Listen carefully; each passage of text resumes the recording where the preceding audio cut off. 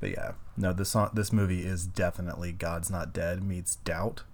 And it's better than one of those movies, but way worse than the other. And there's one of those three that I would actually want to watch instead of this movie ever again. Your mother sucks cock in hell. Dear God.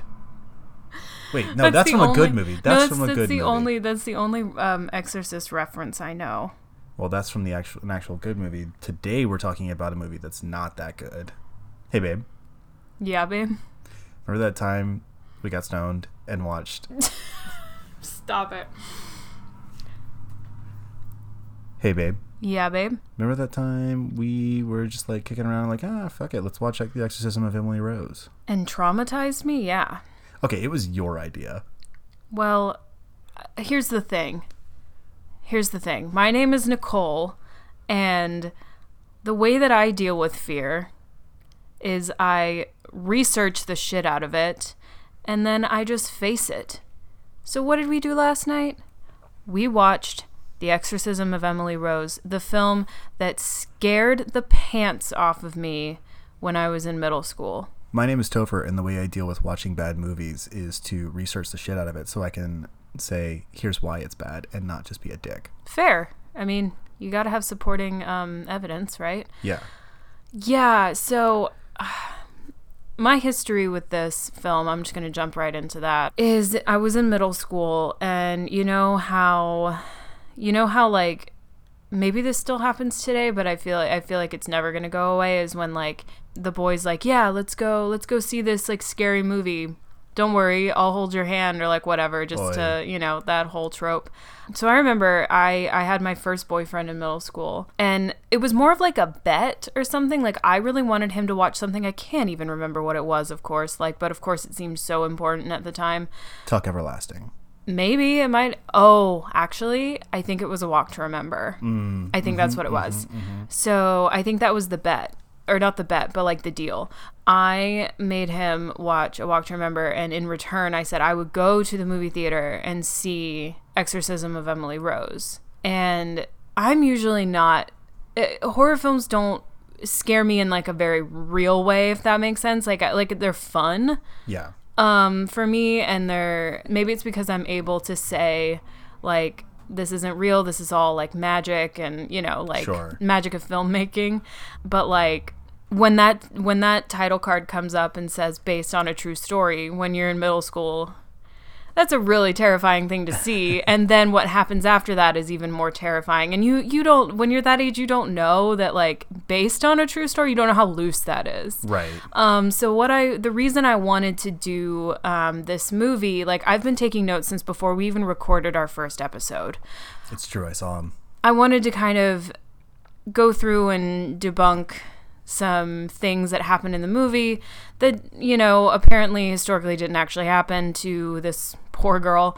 And just to further say that when a title card comes up that says based on a true story, you have to take it with a grain of salt. Whole heap, really. Yeah, because it literally could be just like the plot points are what is based in reality, but everything surrounding it, which is the meat of the movie, isn't actually true.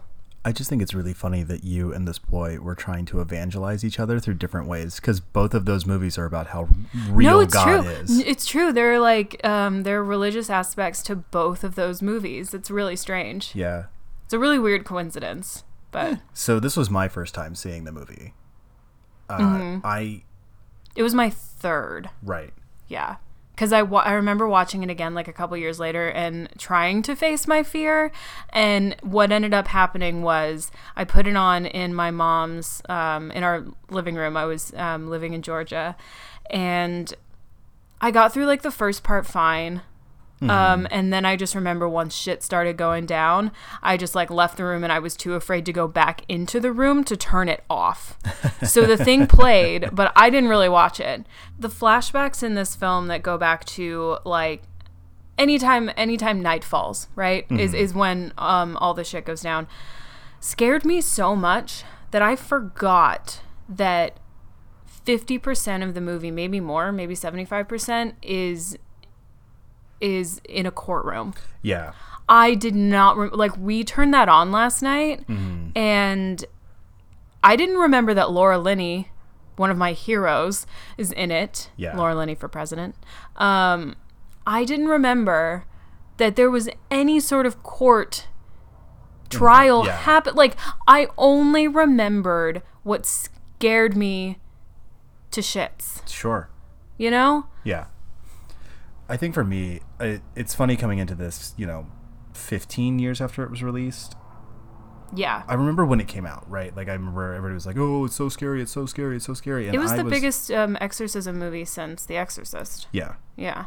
But I was definitely not I was sort of out of my horror watching phase. This is kind of in between when I had first gotten into horror as a kid, and then I got back into horror in college. Yeah. But, like, the high school years for me were a little bit... This was around the time when, like, Saw came out, and we've talked about that before. Yeah. This is just referencing our own history here, which is not the most important, but, like, basically what I just wanted to get to is that, like, so I'd seen the American remake of The Grudge in 2004, around when it came out.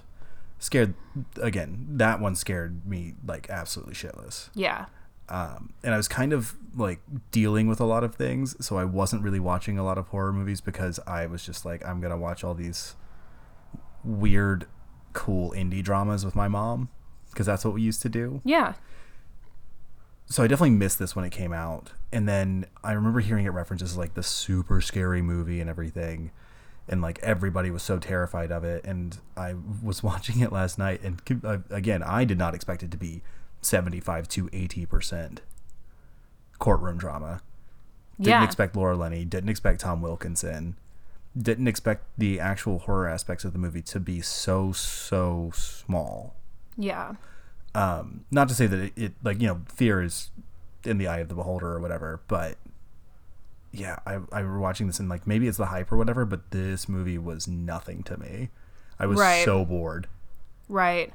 I think what really scares me about it is it's like it all seems somewhat plausible, and we don't know because the people who on record who have been quote unquote possessed or gone through an exorcism often don't survive. Right. So it's one of those things where it's almost like life after death sort of thing. Like, the only people who actually know are the people who go through it. And the dead tend to be silent on the matter. They tend to be, yes. I think it's more of like a fear of the unknown, and I think a lot of people are afraid of possession. And for sure, yeah. I think it's a wonderful genre for that reason. Like, if I really just feel like I want to be super scared, that's the genre I would put on for myself. Yeah. And I think it's because they're, historical events that, and if things are, like, based on a true story, it strikes a chord, right? Definitely. And I think also there's the real life pattern of it. Like, she wakes up every morning at 3 a.m. Sure. Smells something burning. Yeah. Like, after I saw this, I woke up at 3 a.m. for a couple nights. Mm-hmm. Like, and that, of course, just sent me into a spiral. And I think that's scary. Because I think waking up in the middle of the night in general is kind of scary because you're a little bit disoriented and you're like, why did I wake up? Like, you're trying to figure that out. Right. So I don't know. I think that this just strikes a chord with a lot of people. And just the fact that religion is such a divisive thing. Yeah. And I'm going to get into that later about, like, Sure. what different people of different religious backgrounds thought of this film. But I really think that's why it just scares me to my core, and just, like, the pure, like, body work. Yeah. You know what I mean? Like, yeah. Like, seeing a body contort like that and make demonic sounds is just, to me, sends shivers down my spine. Fair enough. Yeah, for me, it's just that this movie is barely a horror movie. Yeah, I understand that. And I'm just like, okay, I can deal with the, like, Blumhouse-ness of it. It is interesting that it's the mostly 15 minutes of horror that's in this movie. I was about to say, 2-hour fucking movie. I was about to say, probably if you combined all of the, like, horrific parts, it's 15 minutes, right? I think that's probably pretty close. accurate because a lot of it is... No, I keep tabs.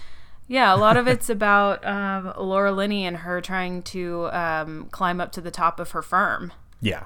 By representing which this is guy. Such a boring fucking story to me.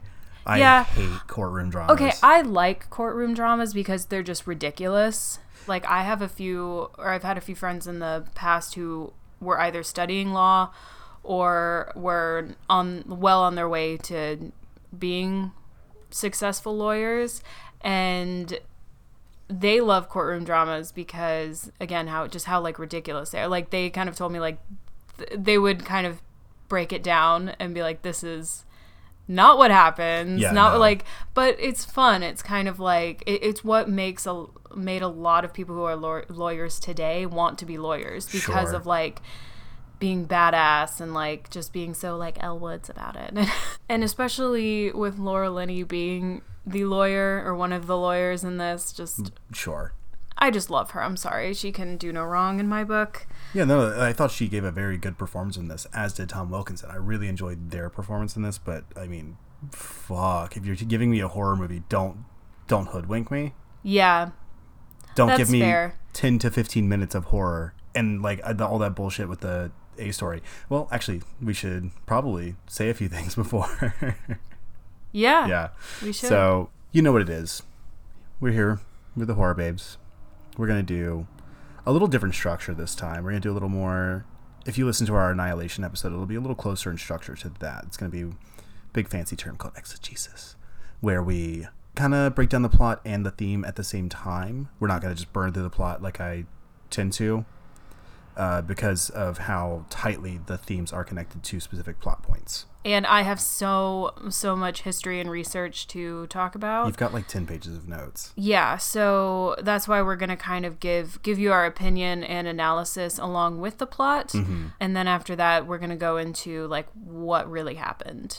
Yeah, and we'll do a little production discussion as well. Yes, exactly. So, without further ado, let's get into the motherfucking plot. Yeah, well, one more ado. True. Who worked on this movie? Who made this movie? Who made it? Who made this? So, co-written and directed by Scott Derrickson. He is this guy. He's a guy who's, like, really just given a lot of money and trusted to make a lot of money. Mm-hmm. He also did The Day the Earth Stood Still, the Keanu Reeves remake that came out about 10, 12 years ago. He did Sinister with Jason Blum from Blumhouse, another giant budget. And he did Deliver Us from Evil with Jerry Bruckheimer. Cool. Who only works in big budgets and big returns. This guy prints money. Right. Doesn't print great movies. Don't like any of those that I just listed.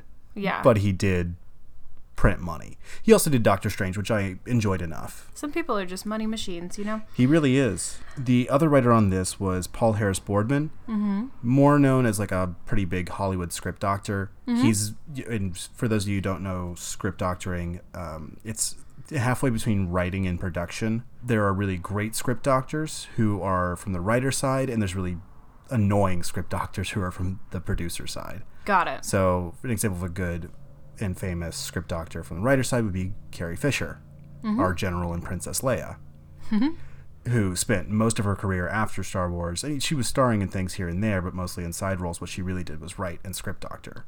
She punched up basically every major script from the 80s and 90s, and a good few in the aughts as well. That's Paul Harris Boardman is a producer first, writer second. Cool. So he's the one who... Whenever you hear, like, a studio talking, or, like, somebody talking about, like, oh, the studio was so involved, oh, they were so heavy-handed in the rewrites and the script and all that, that's this guy. Got it. Not exactly him, but someone like him, right? Beyond that, we had Christopher Young on music, which the music was something I did enjoy in this. It was pretty well done. It is pretty Blumhousey. I was so scared I didn't realize there was music. I'm not going to lie. But Christopher Young is, like, a well-known, well-trod horror composer. He did Hellraiser, Species, The Grudge, this, Drag Me to Hell, Sinister, Deliver Us from Evil, Pet Sematary. Tight. So he's done a lot of things. He also did the score for Spider-Man 3. You know, he's a well-trod Hollywood composer. He does his job very well. And this is sort of what I'm getting at, and I'll talk more about this in production side, but this is sort of a well-oiled machine of studio money. Got you. Other than that, finally we had the cinematographer is Tom Stern. Best known as Clint Eastwood's cinematographer. Okay. Basically, he spent his entire career doing that. He started working in 2002, and after that, he's worked on almost every Eastwood project and a couple of Scott Derrickson's. Gotcha. So, starring in this movie, we've already mentioned Laura Linney and Tom Wilkinson. We also had Campbell Scott, Colin Feore, and Jennifer Carpenter as the title character. As Emily. Rose. Yeah. Mm-hmm.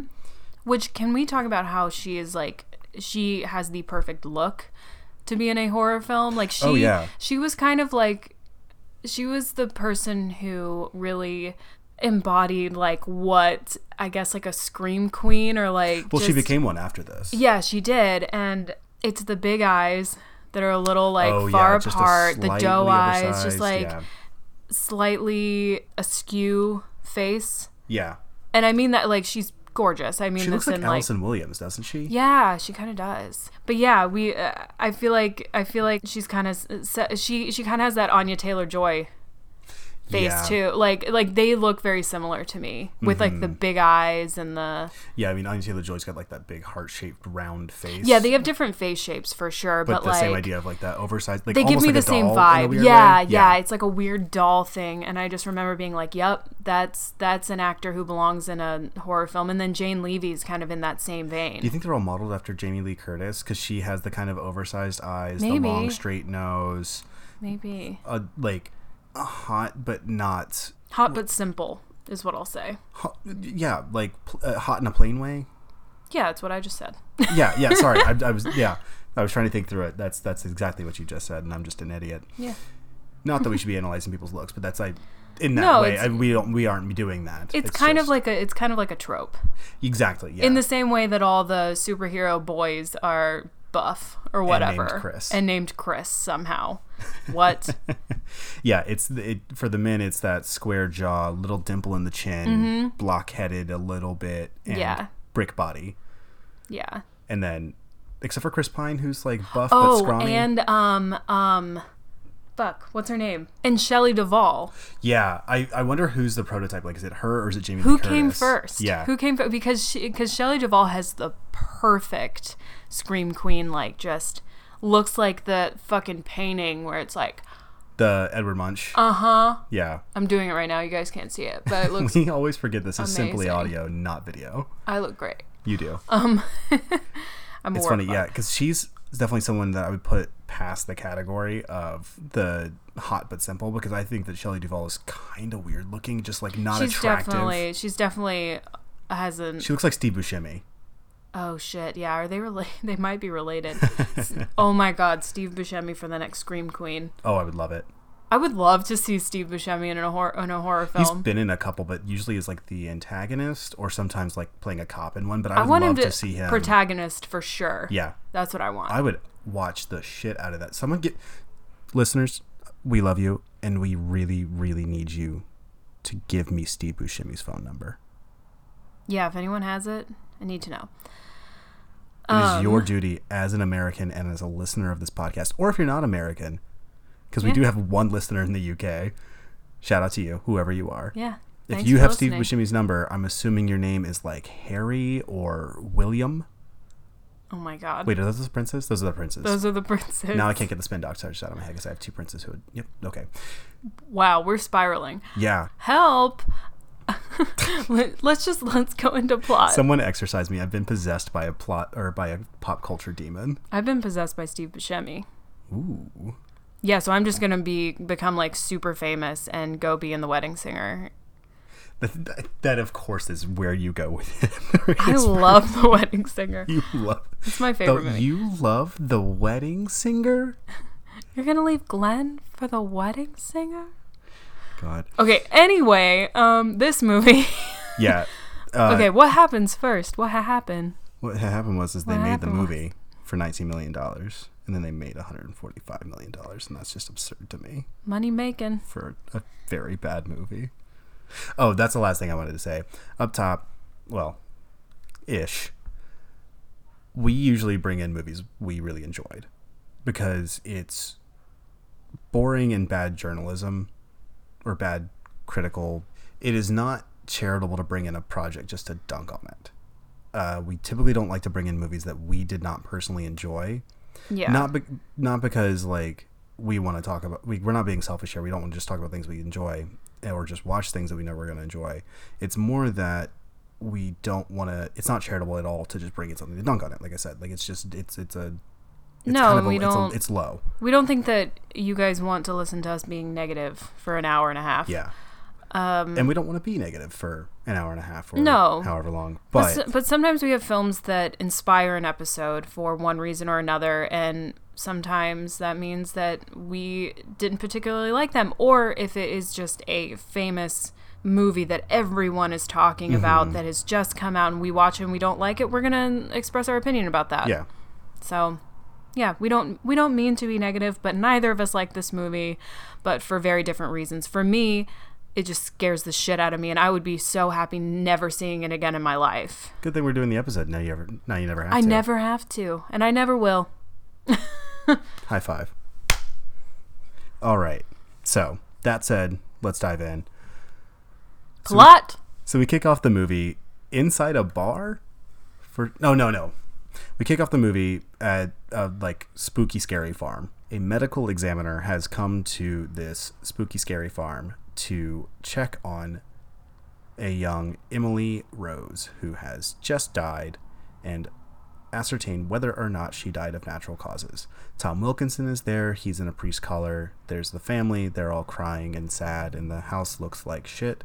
The medical examiner comes back down, horrified look on his face, and says that he can't be sure that she died of natural causes, and Tom Wilkinson's arrested. We immediately cut to a bar, and that's where the courtroom drama starts, and I was so thrown. Yep. With Laura Linney drinking angry martinis. Which we learned is a martini stirred with a pepper, right? Well, it's just a martini with a pepper garnish, hot pepper garnish. So is it spicy? Never had one. Guess what we're making tonight? Uh-oh. So, so we have the district attorneys are like, we need to get someone strong on this case, but they have to be a religious man, hopefully a Catholic. They get a guy who's a Methodist who basically lives in the church, is what they say. When he's not in the courtroom, he's in the church. We get Erin Bruner, that's Laura Linney, as the young-ish hotshot, working her way up the ladder attorney, like real shark of an attorney, as the defense lawyer for the priest. Because she's just gotten off a guy. That doesn't sound right. She has just secured a not guilty verdict for seems like essentially a serial killer. Yeah. And so she's the hot shot, right? She's feeling herself, yeah. And so is everybody else. Yeah. So that sets up our courtroom drama. I'm already so bored. And I'm loving it. That's the only part of the movie I like. So basically, we've got the A story and the B story here. The A story is going to be the courtroom drama, because why not? It's a horror movie. Why not have the entire thing set inside a courtroom where nothing scary happens? And the B story is the actual story of Emily, or the story as retold by the Reverend, witnesses, the various witnesses. The priest, sorry. Yeah. But yeah, it's the story told by the various witnesses in the courtroom, and that's when we get the flashbacks. Essentially, Erin, that's Laura Linney, is supposed to convince Tom Wilkinson, the priest, Father Moore, to take a plea bargain. He won't do it because he wants to tell Emily's story in court. That is the only thing he cares about doing, and that's why he wants to go to trial. So she lets him and decides to build a defense based on proving that exorcism might be real and possession might be real. Yeah. The defense attorney, the district attorney, on account of the people, wants to prove that Emily was sick, both epileptic and psychotic, and that the father failed in his duties as a caregiver and is being charged with negligent homicide. I could not be more bored. See, and I'm living. I'm like, this is like, I love it. Where's Mariska? Ugh. Chris Maloney I would have taken. I love Chris Maloney. You don't like Mariska Hargitay? Oh, she's fine. I like her a lot. I just prefer Christopher Maloney because he was in Wet Hot American Summer humping a fridge. Okay, that's fair. But I did walk by Mariska Hargitay on the Upper West Side, and she was on the phone, and right as I walked by, she was saying, "It's okay, sweetie. You did the best you could. You did everything you could have." And I was like, oh my God. That's very supportive. Right? I was like, I've been blessed by nice. Mariska Hargitay. It was an amazing Is that moment. if she was talking to you? I felt like she was. I do too. Yeah. I'm going to take that. Back to this movie. So basically, yeah. I mean, that's the setup for the plot. We find out that Emily was very excited to go off to college and become a teacher. She was doing okay, and then she was finally alone for the first time in her dorm room and woke up at 3 a.m., smelled something burning, and called her mother and their family physician to find out what was going on with her. She was terrified, bare feet in like the rain in her nightgown by a payphone. Yeah. She's then referred to the college's doctor, and he diagnoses her with epilepsy and gives her this drug, Gambutrol. Yeah, that she starts taking. Because we see, it's like the first time she starts having like convulsions, and we get the really creepy like bed sinking in. Yes. And then it looks like something's choking her, but you obviously can't see it, and she's trying to resist it. And yeah, it's the first really scary moment. Yeah. We also get an account from her maybe boyfriend, Jason. At least someone who was trying to date her. He wanted to be around her. Exactly. That's the most we know. He sees her freak out and like sprint into a church in the college chapel in the rain and stand reaching out at a crucifix while she bends in half backwards. Yeah. And then has another seizure on the floor. Yeah, and this is after she was in the hospital and had another episode. Yes. And he says to Laura Linney a little bit later that Emily felt like they were able to overtake her in the hospital, and that's actually when she became possessed, that she was able to resist them in her dorm room, but in the hospital she was helpless. Exactly. In the A story, this is all sort of combined, because this is just all witness testimony giving the B story. Yeah. But in the A story, Erin Brunner, Laura Linney, has started experiencing similar things to what Emily was experiencing. She's waking up at 3 a.m. She's smelling things burning. She's smelling things burning. And this is after after the priest has warned her. And which, by the way, he literally says when she sits down in the cell with him, maybe I should have told you this before you took the case. Bitch, maybe. Yeah, dark forces are at work here and they will try to stop you. Yeah, you'll be under attack. Yeah. And then, lo and behold, she starts, waking up at 3 a.m., smelling shit burning, and, like, her power goes out, and, Y'all can't see how hard I'm rolling my eyes, but I hope you can feel it. See, and I'm having heart palpitations, so it's fine. This is a rare movie that we really disagree on whether or not it is effective, too. It scares the shit out of me. Anyhow, so Emily eventually leaves college. And we see like Erin, like she says she's an agnostic at the beginning, and says she's not sure. And the father is like, oh well, if you're not sure, then you are. It's like that. The way that you and I view this movie, it's like that. I feel like it's that Joni Mitchell song, that lyric in Case of You. It's like, I'm frightened by the devil, and I'm drawn to those ones that ain't afraid. we're on complete opposite sides. Of course, here. You could tie this back to Joni Mitchell. I have a big lesbian crush on her. Fair. She also would have made a good scream queen. Those cheekbones, honey. Mm-hmm. Those cheekbones. Impressive. I want to nestle inside them. I mean, you could form a whole nest inside them. You just, like, she lays on her side, you just bring a bunch of twigs. That's you what just, I'm saying. Like, raise a whole family. Are we? In this situation, we're birds. Yeah, I was going to say, what? If you're a bird, I'm a bird. That's a Nicholas Sparks throwback. Which is also A Walk to Remember, written by Nicholas Sparks. I'm a better writer than anyone who touched this movie. All films inform each other. That's really what I'm saying. Intertextuality. Good Lord. Oh, you're going to have fun editing this one. It's going to be a rough one. So Emily believes she's possessed, and she ends up leaving the university to go home because she can no longer complete her studies. We see her have her panic, in the middle of a class, and she sees demons on the faces of everyone. She sees demons in the clouds during thunderstorms. She sees, all of this shit. Yeah. So she goes back home because she doesn't feel capable of completing her studies. She's still taking her Gambutrol, the anti-epileptic medication or anti-seizure medication, and she starts seeing another physician, Dr. Chamberlain, who was there alongside. That's a big reveal, but it's not. It's like stupid. It doesn't feel like a big reveal. Father Moore starts taking care of her as the exorcist. Yes. He gets permission from the archbishop to perform an exorcism, goes home that night, and he has this intense terrifying experience with a black hooded figure and feels the same sort of possession-y attempts that were happening to Emily. Sort of the same thing she's described. Then he goes to perform the exorcism on Halloween because that's when the spirit and there's more activity physical, is what they say. Yeah, and like there's a traditional idea that the spirit realm and the physical realm overlap on that night. Well, and they also reveal the importance of the 3 a.m. Right. Apparently it's the direct mirror of 3 p.m., obviously, but that's when Jesus died, was at around 3 p.m. So they that's how they justify the 3 a.m. The 3 a.m. is the witching hour, is because it's the inverse of 3 p.m., which is when Jesus apparently died on the cross. And it's mocking the Trinity because of the number 3. Exactly. So everybody consents to the exorcism. Father Moore is there. Emily's dad is there.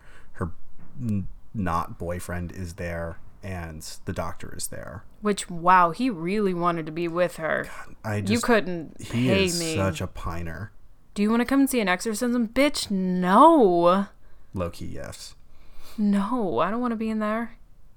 So, in the meantime, Aaron has been trying to craft this defense about maybe, just maybe, mysticism and exorcisms and spiritual forces and demons are all, and possessions are all real. Yeah. She brings in an actor who I really love. Well, this woman has an amazing voice. Oh yeah, so, she has a really fun voice. Shohreh Aghdashloo. I was telling you, I remember her voice, and I was trying to think, oh yeah, you and I were just watching something together. It's like, oh no, it was because I was playing Mass Effect, and she plays a character in the second and third games of that series. It is a very familiar voice. It's great. Yes, and she has a great voice, and she does a really good job playing this anthropologist, doctor of anthropology. Yeah. Who is trying to convince the court that exorcisms and possession may in fact be real. Yes. In the meantime, the DA is trying to press that no, this is all physical, this is all explanation. I'm a man of faith, but there's a medical explanation for all of this, and if there is a medical explanation for all of this, then he's a guilty man. Mm-hmm. So that's the back and forth in the A story. Mm-hmm. Yeah, so Graham Cartwright, that's the doctor who was present at the exorcism. Well, we see the exorcism, and it's a horrifying experience for all involved. Emily attacks both the Father Moore and her own literal father. Mm-hmm. She scares a horse that kicks her dad. Somehow he survives being kicked by a horse and is still a functional human being after. You missed when she just yeets herself out the window. Oh yeah, sorry, yeah. She just straight up yeets herself out a window. It's pretty funny. It's like cannonball. It's great. She looks at his holy water dispenser and goes, "That bitch is empty." Yeet. And then runs to the barn, and then her dad gets kicked by a horse and inexplicably survives. The father finally gets her to name. He thinks it's one demon. She says it's 6 because she keeps counting to 6. Yes. And she does it in 3s, so it's 6, 6, 6. This movie's so heavy-handed. It's still scary. And she names eventually names the 6 demons inside of her. The one who possessed Cain, or the one who was with Cain, the one who was with Judas Iscariot, the one who was with Nero. Yeah. The one who was with... Those are the 3 that are factual. I don't remember the others that she says in the movie, but they're not factual. There are 3 who it's based on claimed. So she says, I am the one who was with Cain, I am the one who was with Nero, I am the one who was with Judas, I am the one who was with Legion, I was with Belial, and I am Lucifer. Yes. And so she names all these sort of famous possessions or possession adjacent sort of things. Yeah. And says that those are the 6 demons inside of her. We're hearing all of this on this cassette tape that Dr. Cartwright has given to the doctor who was at the exorcism, has given to Aaron as evidence. She and the priest are talking about it, and then we find out that Dr. Cartwright isn't going to show. Yeah. He was not going to testify, then he was going to testify, now he's not going to testify again, and it's unclear why, but he seems very, very scared.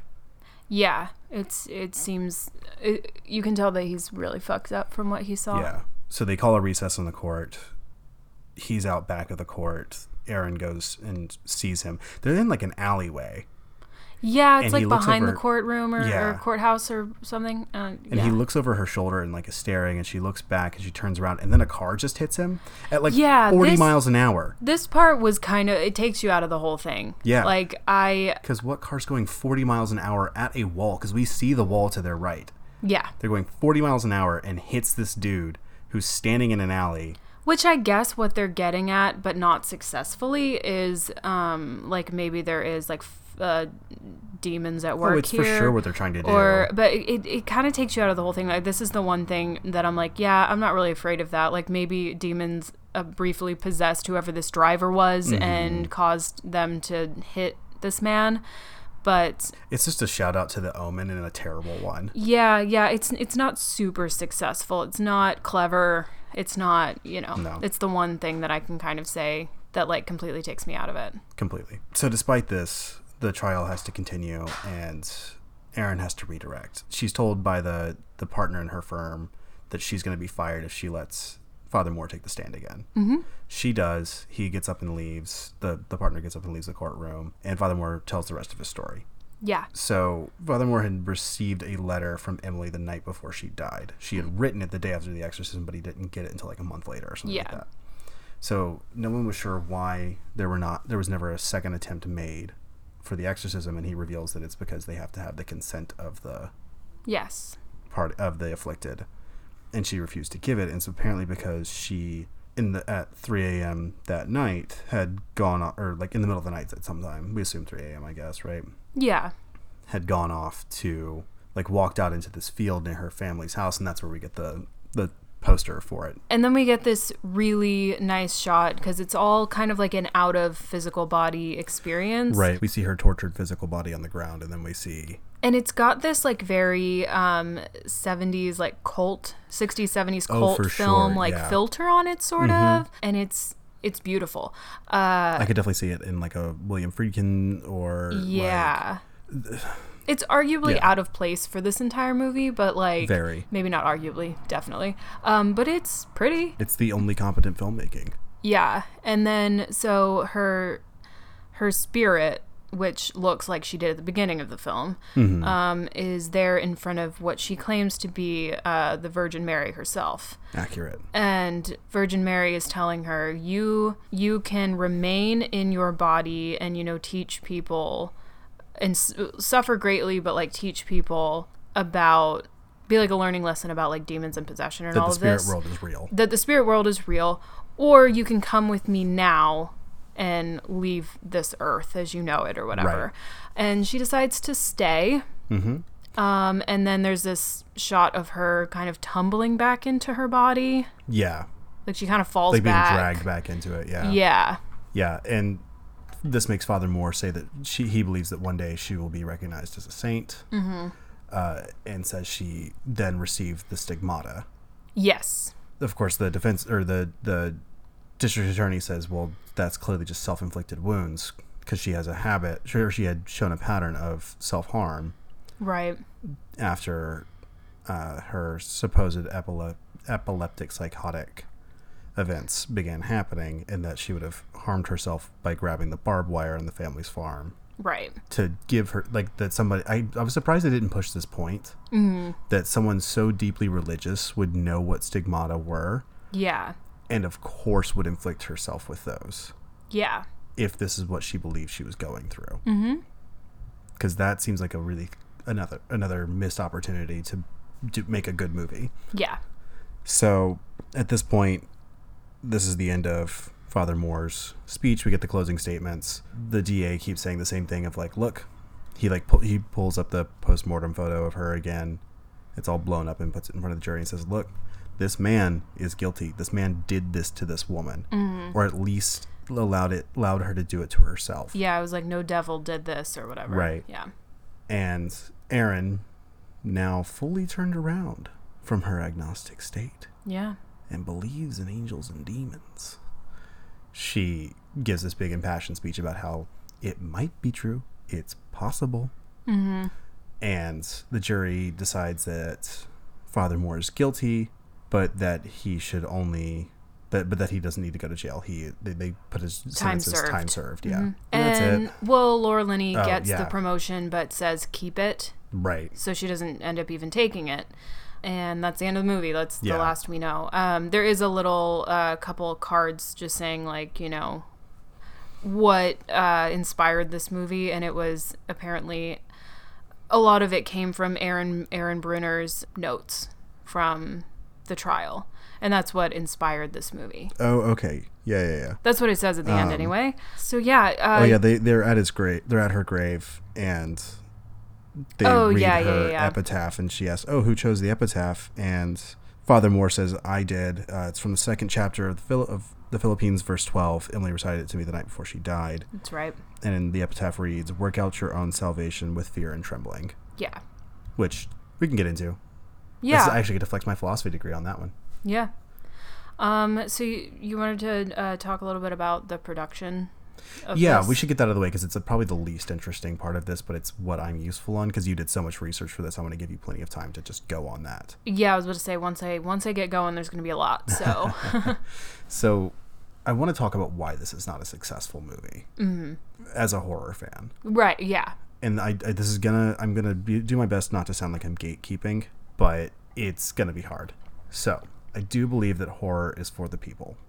It Right. is like all film, all art is for the people and should be accessible to everyone. That being said, this is 100% what I would call absolute schlock.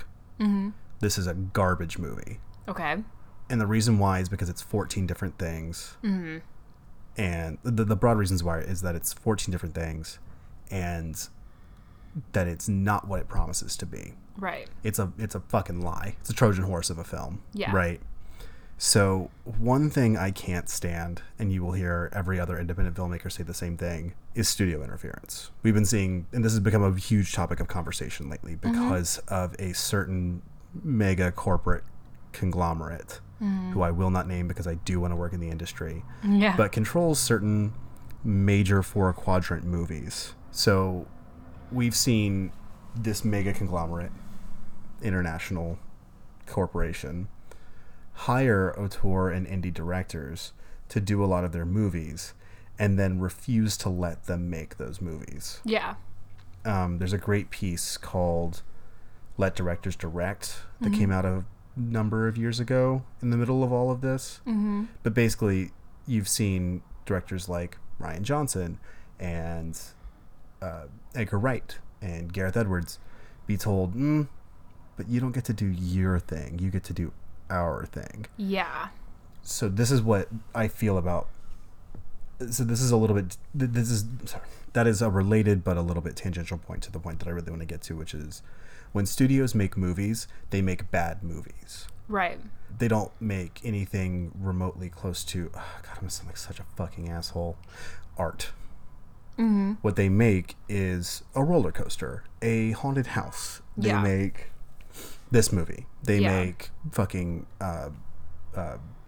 The Conjuring. Things that are designed to pop up, scare, be Yeah. done. Pop up, scare, be done. Pop up, scare, be done. Or they make a fucking courtroom drama yeah, that I did not ask for. yeah, What this movie does is say, oh no, it's a horror movie, but just barely. You can make it through. 5 minutes at a time, only 15 minutes Bullshit. total. Yeah, but the idea is that they're couching the horror movie in something bigger so that they can sell it and make $150 million. that You makes know. sense. You make a valid point. What they've done is not make a horror movie. They've made a horror short that I might actually find interesting. There's enough decent work in the horror parts of this movie that you could make a really good movie out of. Right, And I understand wanting to frame your horror movie a little different way. You want to do something a little bit different. And I can understand having a frame story in the courtroom. But it shouldn't be the majority of the movie, let alone the we said 60 to 75% in the beginning. It's 85% of the movie. yeah, I mean, you've got 2 hours and 15 minutes of it is horror. yeah, At most. yeah, because you can literally count on one hand how many times we see an instance with Emily Rose. Yeah, we see the opening scene, the opening shot, the dorm room, The Hospital / Chapel, The Exorcism, the Out of Body Experience, and that's it. Yeah. It's literally five times. Things, yeah. And each of those shots is about 2 to 3 minutes long. Mm-hmm. That's not it's barely a horror movie. I can't say that we're not doing horror not here. Yeah. But it's barely a horror movie. Yeah. And that infuriates me, because you didn't make a horror movie. You made a horror short and you just put it inside of a courtroom drama. A competent enough courtroom drama, sure, but it's a very boring story in the courtroom. I'm not surprised by any of the twists and turns. I don't feel like I'm being, engaged with as a viewer or an audience member in any way. I feel like I'm being lectured about why God is real. And that's very boring to me, because if I wanted that, I would go watch a Kirk Cameron movie, and I don't watch Kirk Cameron movies because I don't want that. I would watch Left Behind. I would watch God's Not Dead with Kevin Sorbo supposedly being a philosophy professor. And as someone who did teach philosophy, I was never a professor, but I did teach philosophy. Fuck that guy. Do you think that the reason why maybe this was kind of like a soft exorcism movie, meaning it was a 15-minute exorcism movie encased in a courtroom drama, do you think that was their way of playing it safe because of all of the backlash that The Exorcist got? Yeah, for sure. And when I was talking about production writing as opposed to writer writing, that's what I mean. Yeah. This is a studio looking out for its bottom line and wanting to cash in on the horror wave that was currently happening. This is 2005, right? Right before this, we'd had Saw, we'd had The Grudge, we'd had The Ring, we had just had the remake of Texas Chainsaw Massacre and Dawn of the Dead. We'd had Shaun of the Dead came out around this time. Yes. You had 28 Days Later came out before this. There were a lot of horror was having a moment. Yeah. The Descent came out the same year. Like, this was a big hell. Antarctic Journal that we just talked about came out this year. There was a wave, and this is a studio cash in on a wave. But studios don't know how to make good horror movies, because good horror movies don't come from a room of, like, a boardroom of executives. Yeah. They just don't. They can't. Those are bad movies. Look at fucking Jason versus Freddy or whatever. Yeah. Not a horror movie, and very, very bad. But that is 100% a coked up boardroom of executives coming up with an idea for a horror movie. Yeah, no, I was about to say, that just sounds like we could make a lot of money off of, like, the nerds that are going to go see this. Yeah. Yeah. And that's exactly what this is. It says, they showed you the entire horror movie in the fucking trailer. Yes. I remember watching the trailer for this in theaters when I went to go see The Grudge or something like that, or some other movie, and they showed the trailer, and I was freaked out in the trailer. For sure. Watching this as a 30-year-old, I go, really?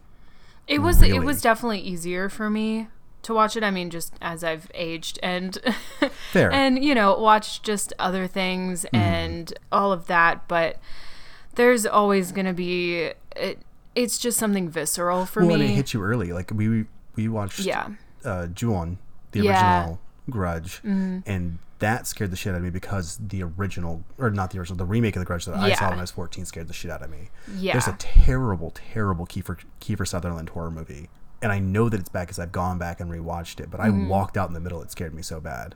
It's called Mirrors. Yeah. And it scared the absolute hell out of me when I was 15, 16 years old, whenever it came out. And I went back and tried to rewatch it, did my whole thing like you did with Emily Rose. And I was like, oh, this still scares me, even though I recognize how bad it is. This is not a good, scary movie. Yeah. This is a bad movie, but you were affected early.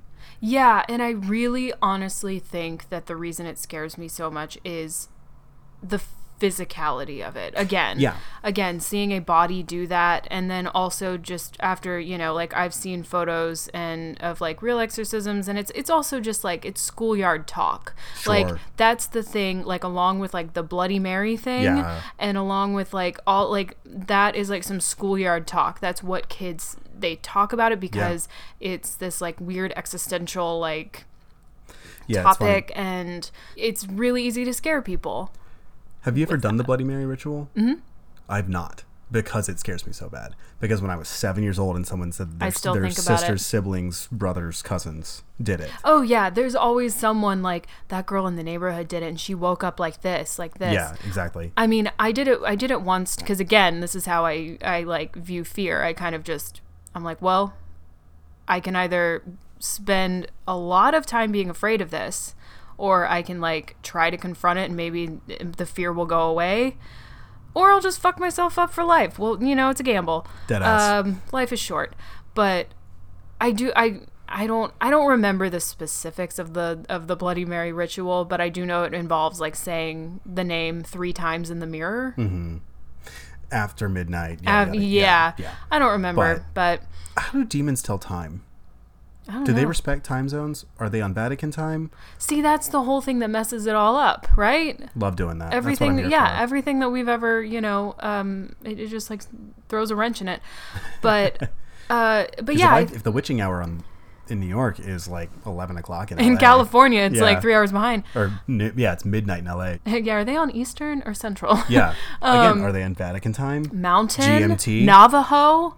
I don't Hey. know, but I think honestly, what just really gets me is the physicality, and That's fair, and I also think like she did a great job in this. Jennifer Carpenter, right? is Oh, her name? yeah, she did a great job. I in was this. very impressed with her performance in this. And yeah, I think, and again, I think it's just one of those things that it's plausible enough that if you are young enough and you're susceptible to Yeah. believe that this could happen, because the very mundane things that happen in this movie, like waking up at a specific time, you can convince yourself you're smelling something, right? For sure. You're like, wait, is this happening? Like, Maybe she was having a stroke. yeah. And just like there are a couple jump scares in this as well. Like, I remember I was really terrified of the scene where she's having, it's one of her first episodes, and she's completely still in her contorted position. And then there's the jump scare where she kind of like turns and screams or something. Yeah. That still to this day scares me. And it's just that. It's that sort of just visceral, like, oh my God, you know, and the fact Right. that she went downhill so fast. I've seen, you know, like photos from post exorcisms, and just like it's the gaunt look in the face, and it's Yeah. the dark circles like around the entire eye. It's not even like, it doesn't even look like you haven't eaten or drank anything for a while. It looks like you've been doing hard drugs your whole life. I mean, anorexia will do that to you. Yeah, no, that's definitely true as well. And also apparently in the like, this is factual that people with epilepsy, or, you know, are arguably possessed by demons, whatever, Right. they break several bones Yes. during their convulsions. Right. So that's also terrifying. Mm-hmm. You don't have control, and for a control freak like me, that's scary. I definitely am with you. I was scared of possession movies for a very long time, and I guess The Grudge is technically it's a haunting possession movie. Yeah, it definitely dips its toes in both. And you know, one of my favorite movies of all time is The Exorcist, which is another possession movie, a much more competent one, and actually a horror movie all the way through. But Did you ever get caught? And this is for all of our listeners who are in our age bracket, when the internet really became a thing, and like all those joke sites.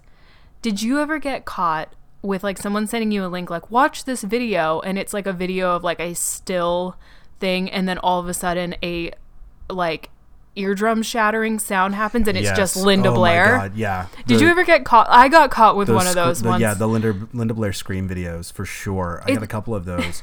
The funniest one I got, and then we'll get back to actually talking about things that matter. This is fun though. It's relatable. Yeah, I had this friend growing up who would always do that shit. Like he was my first Rickroll and everything like that. Yeah, Rickroll. Yeah. Which is where this all began. Like Rickroll was the most famous one, but this was all in the same category. Definitely. But one time he sent me a link over AIM, and he had figured out how to disguise links, so you couldn't see what the website was called. Oh. And I also learned how to do that because of this. I think I knew how to do that too. Mm-hmm. Because you could rename the hyperlink, basically. Yes, Yeah. yes. We all learned how to code HTML very young because it was just a thing. that you did Zanga. I used to MySpace. make Zanga themes. Good God. Oh yeah. I definitely coded my entire MySpace page. It was horrendous. Mm-hmm. Anyway, so this guy, I won't name him, but he definitely doesn't listen to this podcast. He sent me this link, and it was like the last time he got me, but it was a link to basically, not basically, it was a gay porn video.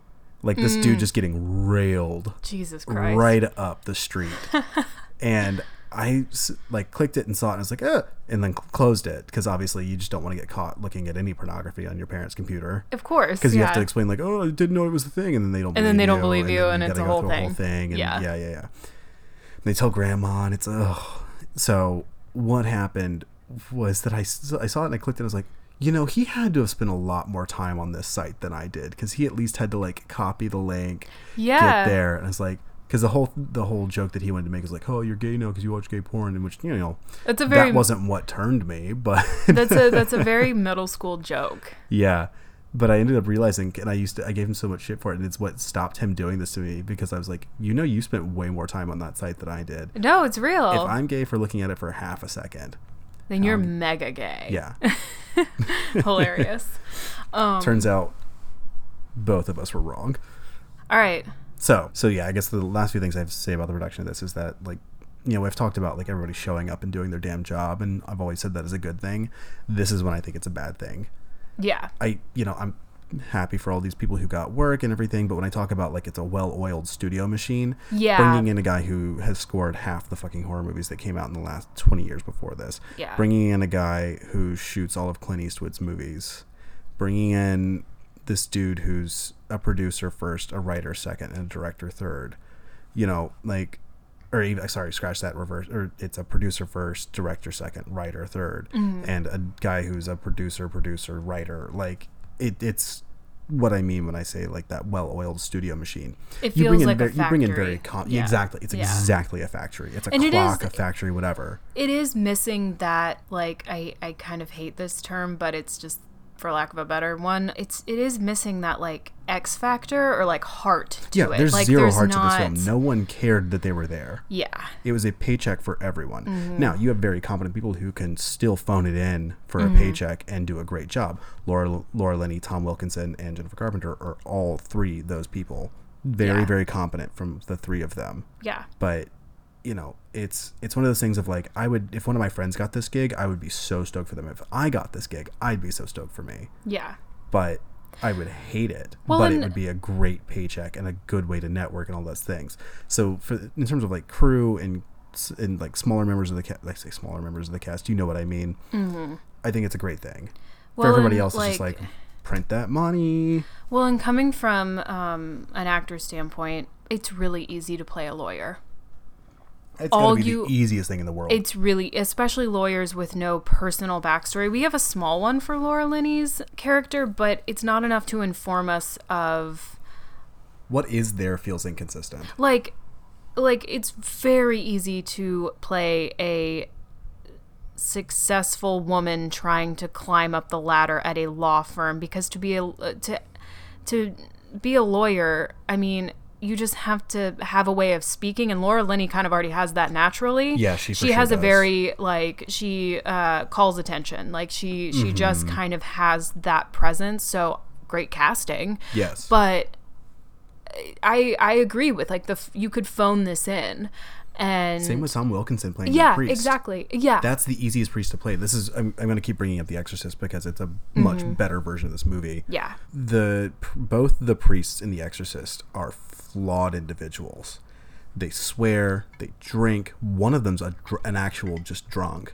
But what matters, it makes that punch of like, but we're still men of God. Well, it informs you. There's nothing really in this movie that informs you of that priest's character other than he's being tried for something. Yeah. Like, we don't know really anything about him personally. No. And I guess you don't need to, but again, it's not he's not grappling with anything other than like, I want to share her story, because he said that he's accepted his fate. He just wants her story to be out there. So that's all we know about him. He's just he's a one-note character. He's completely one-dimensional. Laura Linney has a little bit of a turn and barely makes it to 2 dimensions because she becomes a Christian by the end of it, basically. Yeah. A person of faith, I should say, by the end of it. No one else has an arc.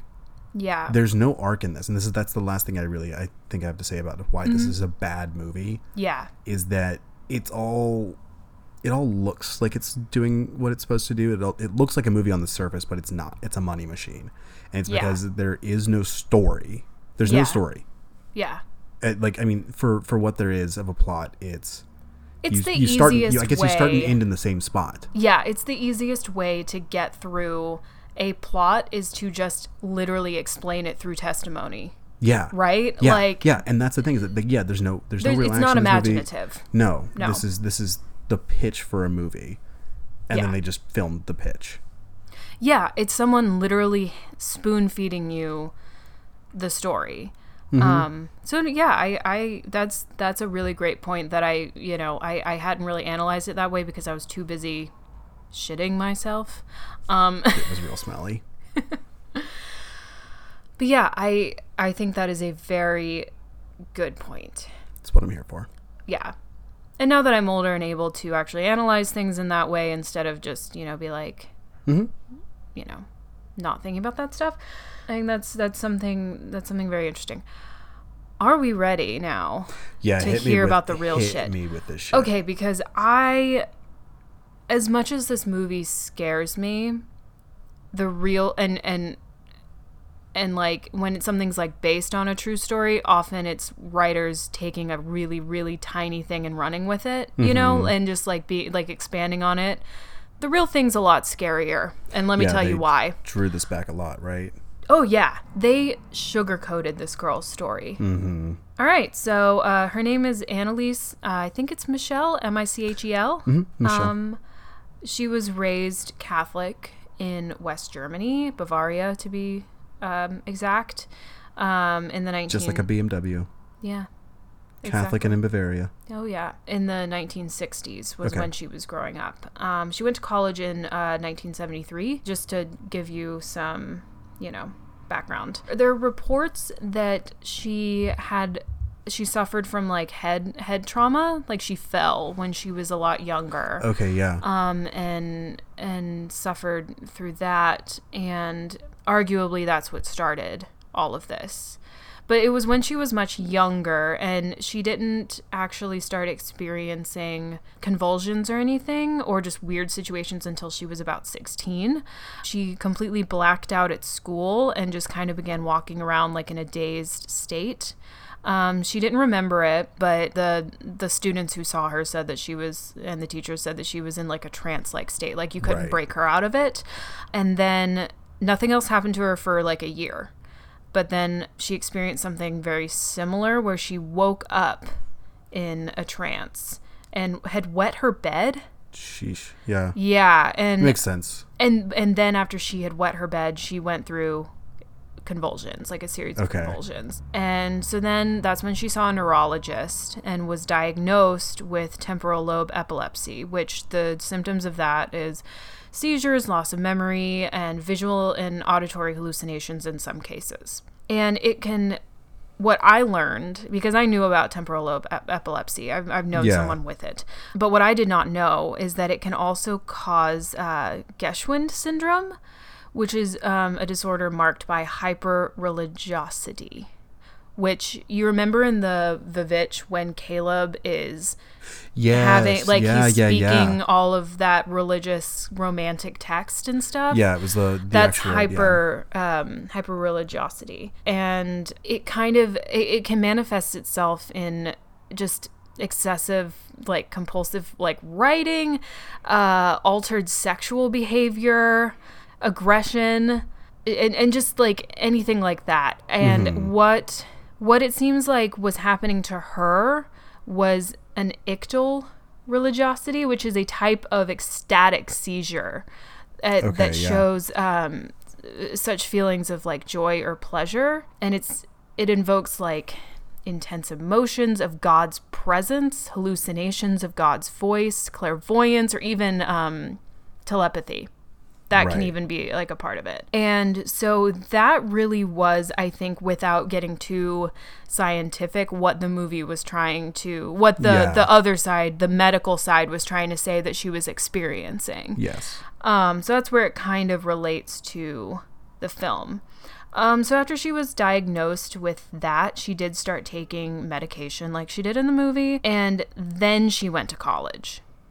So this all happened when she was about 16. Right. 16, 17 was when all of this went down. And then she went to college at the University of Würzburg in 1973.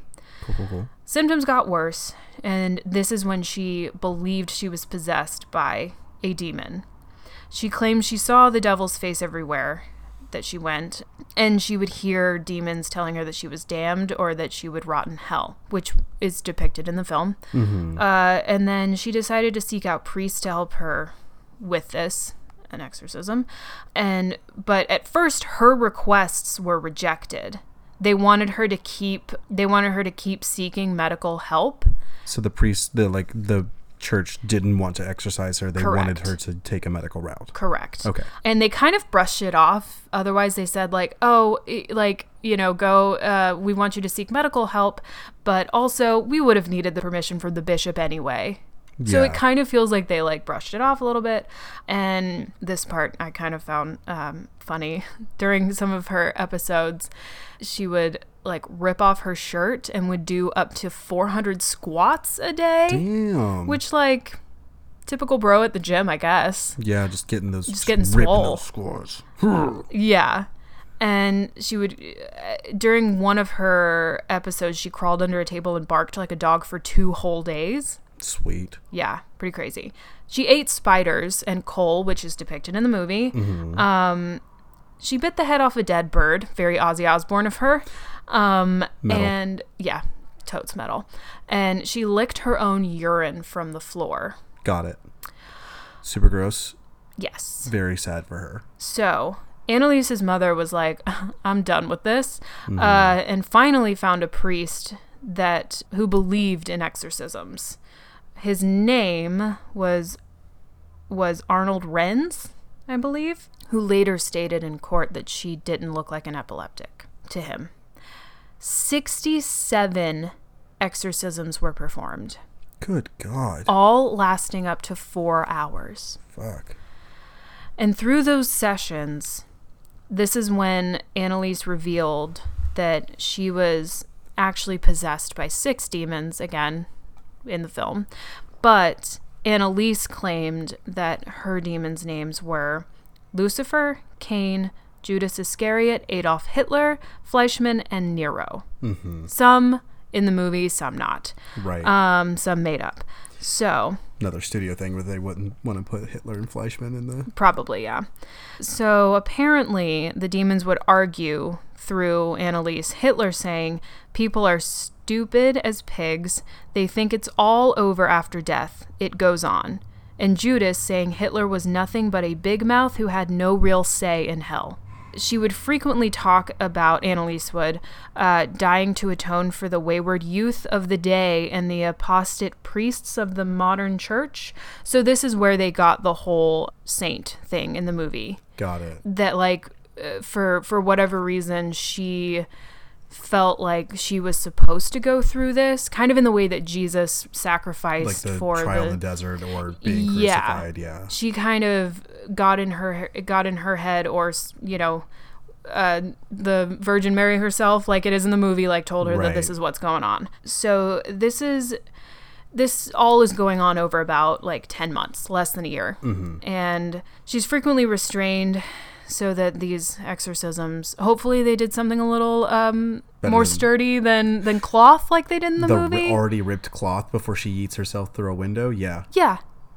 It's kind of crazy. But during this time, she stopped eating, which is also depicted in the film, and she eventually died basically of malnutrition and dehydration on July 1st, 1976. Jeez. Yeah. So she suffered for a while, because if she started having these issues when she was 16, and then a year later she had the second one, 17. She goes off to college about 18. They just get worse.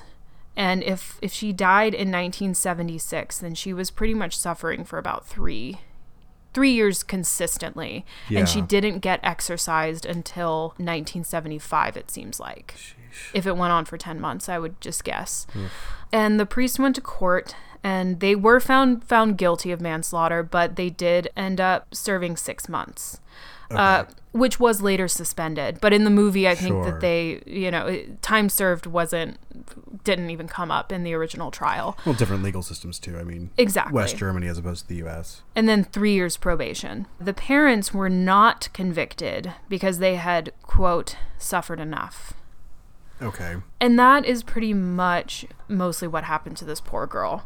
Oof. There were beliefs that because of the time that The Exorcist came out in Germany, that a lot of people thought she was faking it, that she was copying Linda Blair, Right. which that would lead me to believe that there was another serious mental issue happening, because all this shit that she went through, like that would have to be one hell of a performance. Like there are audio clips available online and on YouTube that you can listen to of her literal exorcisms, and I just don't know who in their right mind would put themselves through that Yeah.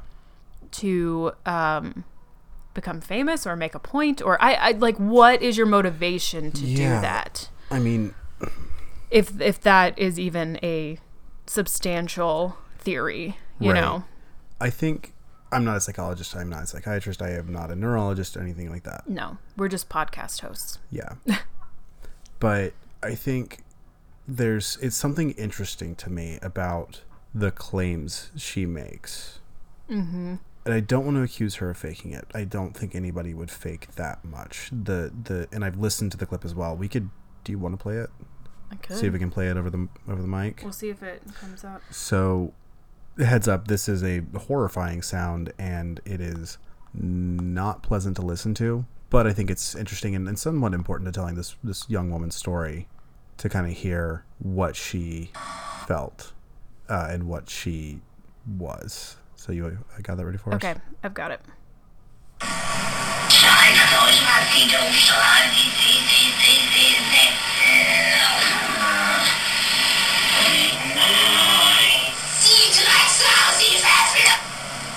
So Sorry about that. Yeah. That's really horrifying, and I just can't imagine someone actually faking all of this. I think that's a bum theory. Yeah. What I would say is that I think that there's this sort of delusions of grandeur situation going on.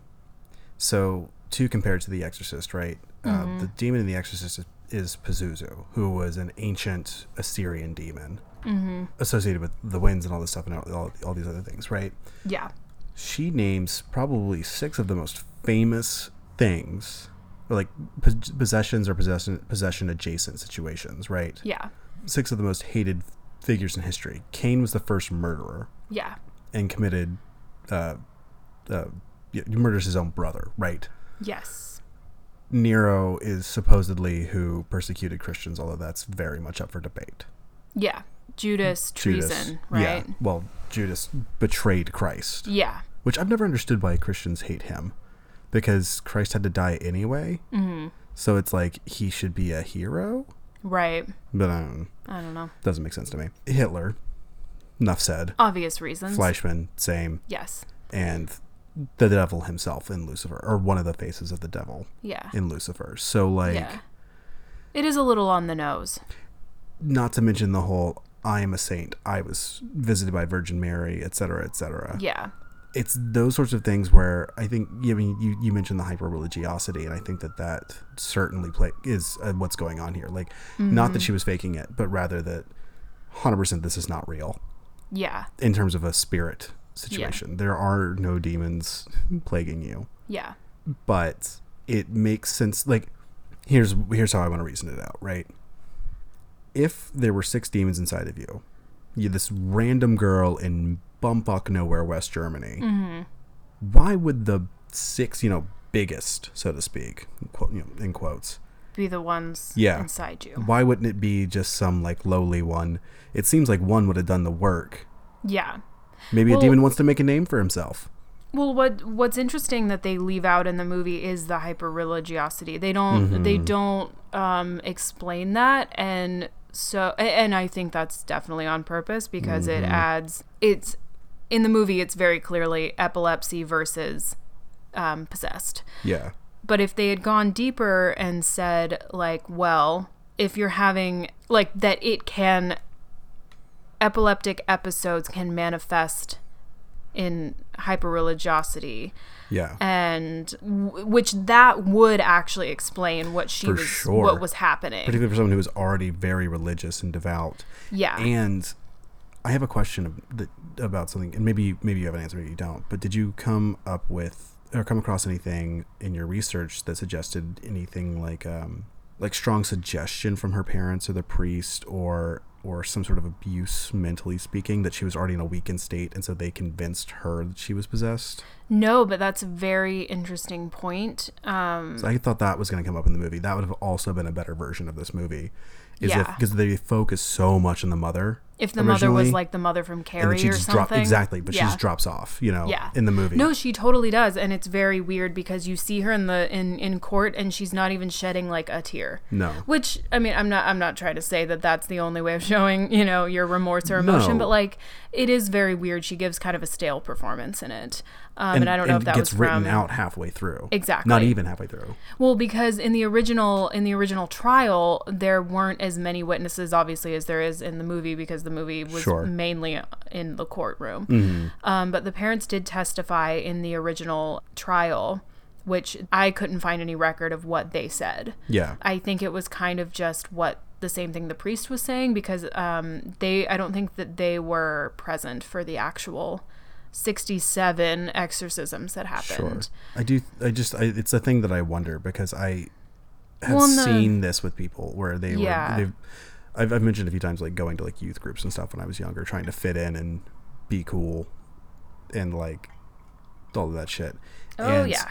The one that I would go to, they would commonly like, they were the hip young youth pastor from California, and they like loved burritos and paletas and like wanted to just hang out and be chill, and everything was great, and they liked Radiohead, but they would also then hit you with I think we're in the end times. I think demons are real and they're fighting over your soul. And I'm like, what the fuck? Like, damn, bro. I was just trying to talk about the band Muse. Yeah. And you said it was satanic.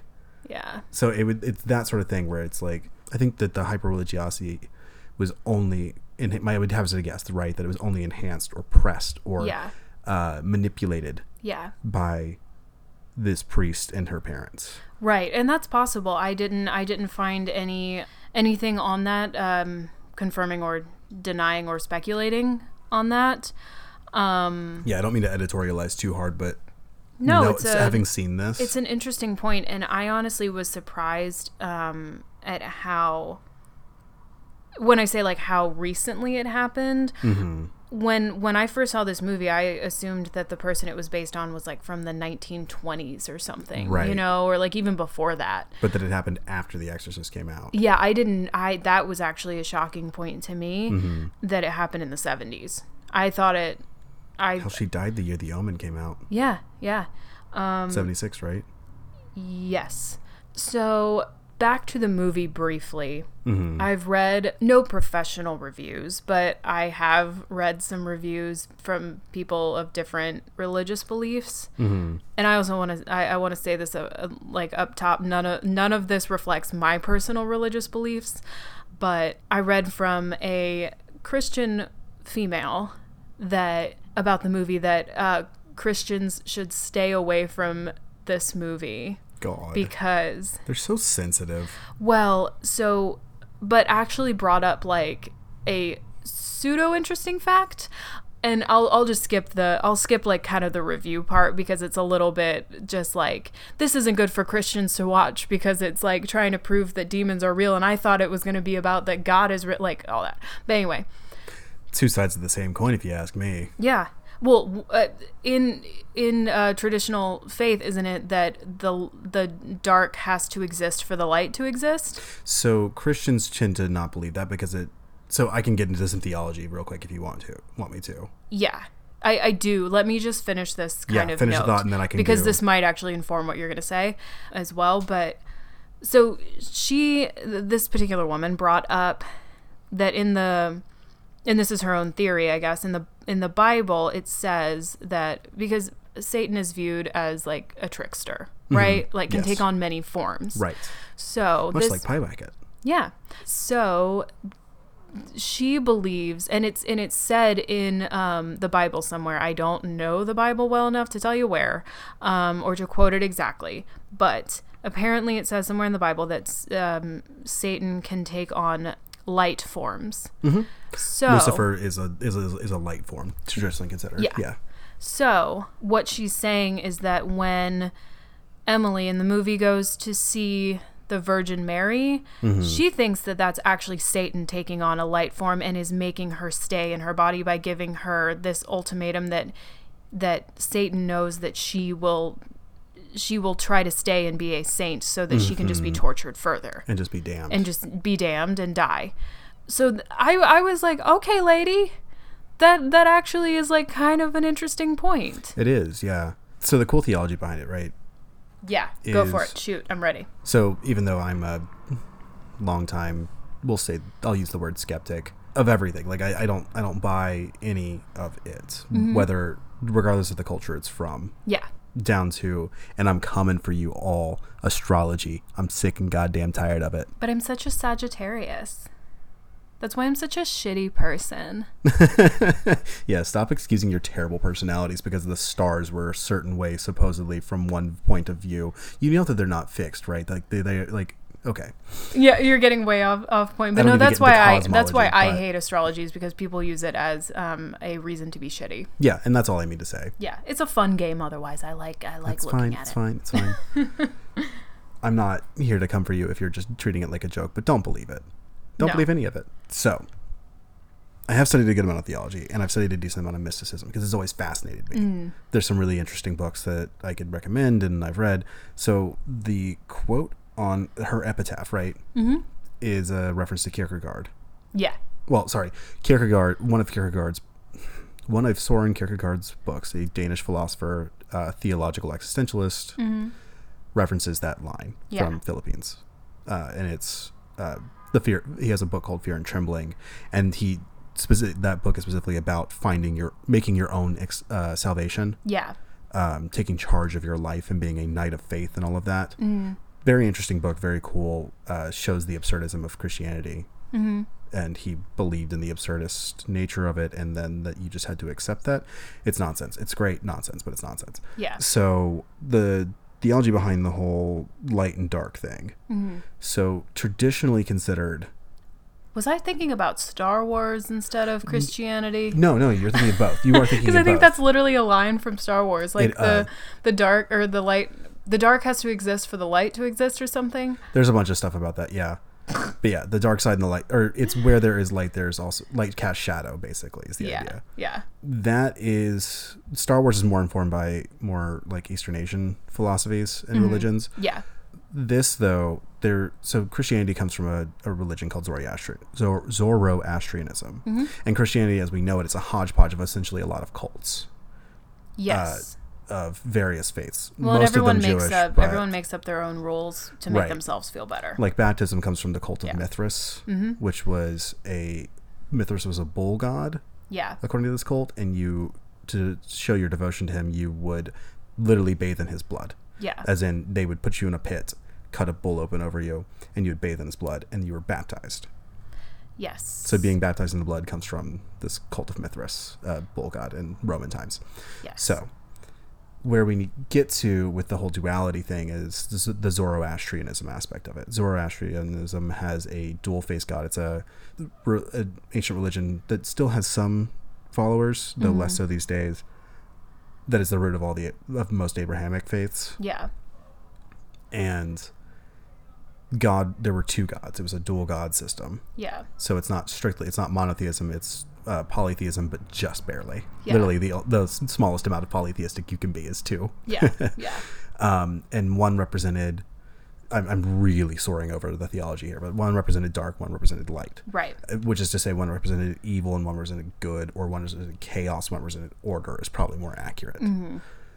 So where Christianity gets its ideas of God and the devil, because there's not really any mention of like devils. There are demons and things like that in the Jewish faith, but there's not a lot of the devil himself. Like, he's not an icon the way he is in Christianity. Yeah. In Christianity, he's an icon, and he takes on. There's a lot of different versions of him, which is why, like, Neil Gaiman in the Sandman series, points out that Lucifer is one aspect, the Beast is another, the Satan is another. Like, they're not all the same thing. They've just been because he plays with myth this way. They've all been combined over time, which is the truth, that they were. In older versions of Christian theology, they were considered separate entities, and that there was a tripartite who mirrored the tripartite Holy Trinity. Yeah. Now, and since then, they were like, well, that sounds like duotheism or polytheism, and we don't want that. It's the same with the Trinity. Yeah.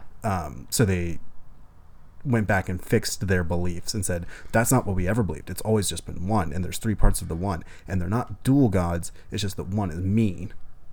Yes. So, but you still all see all these aspects of, like, dualism. Yeah.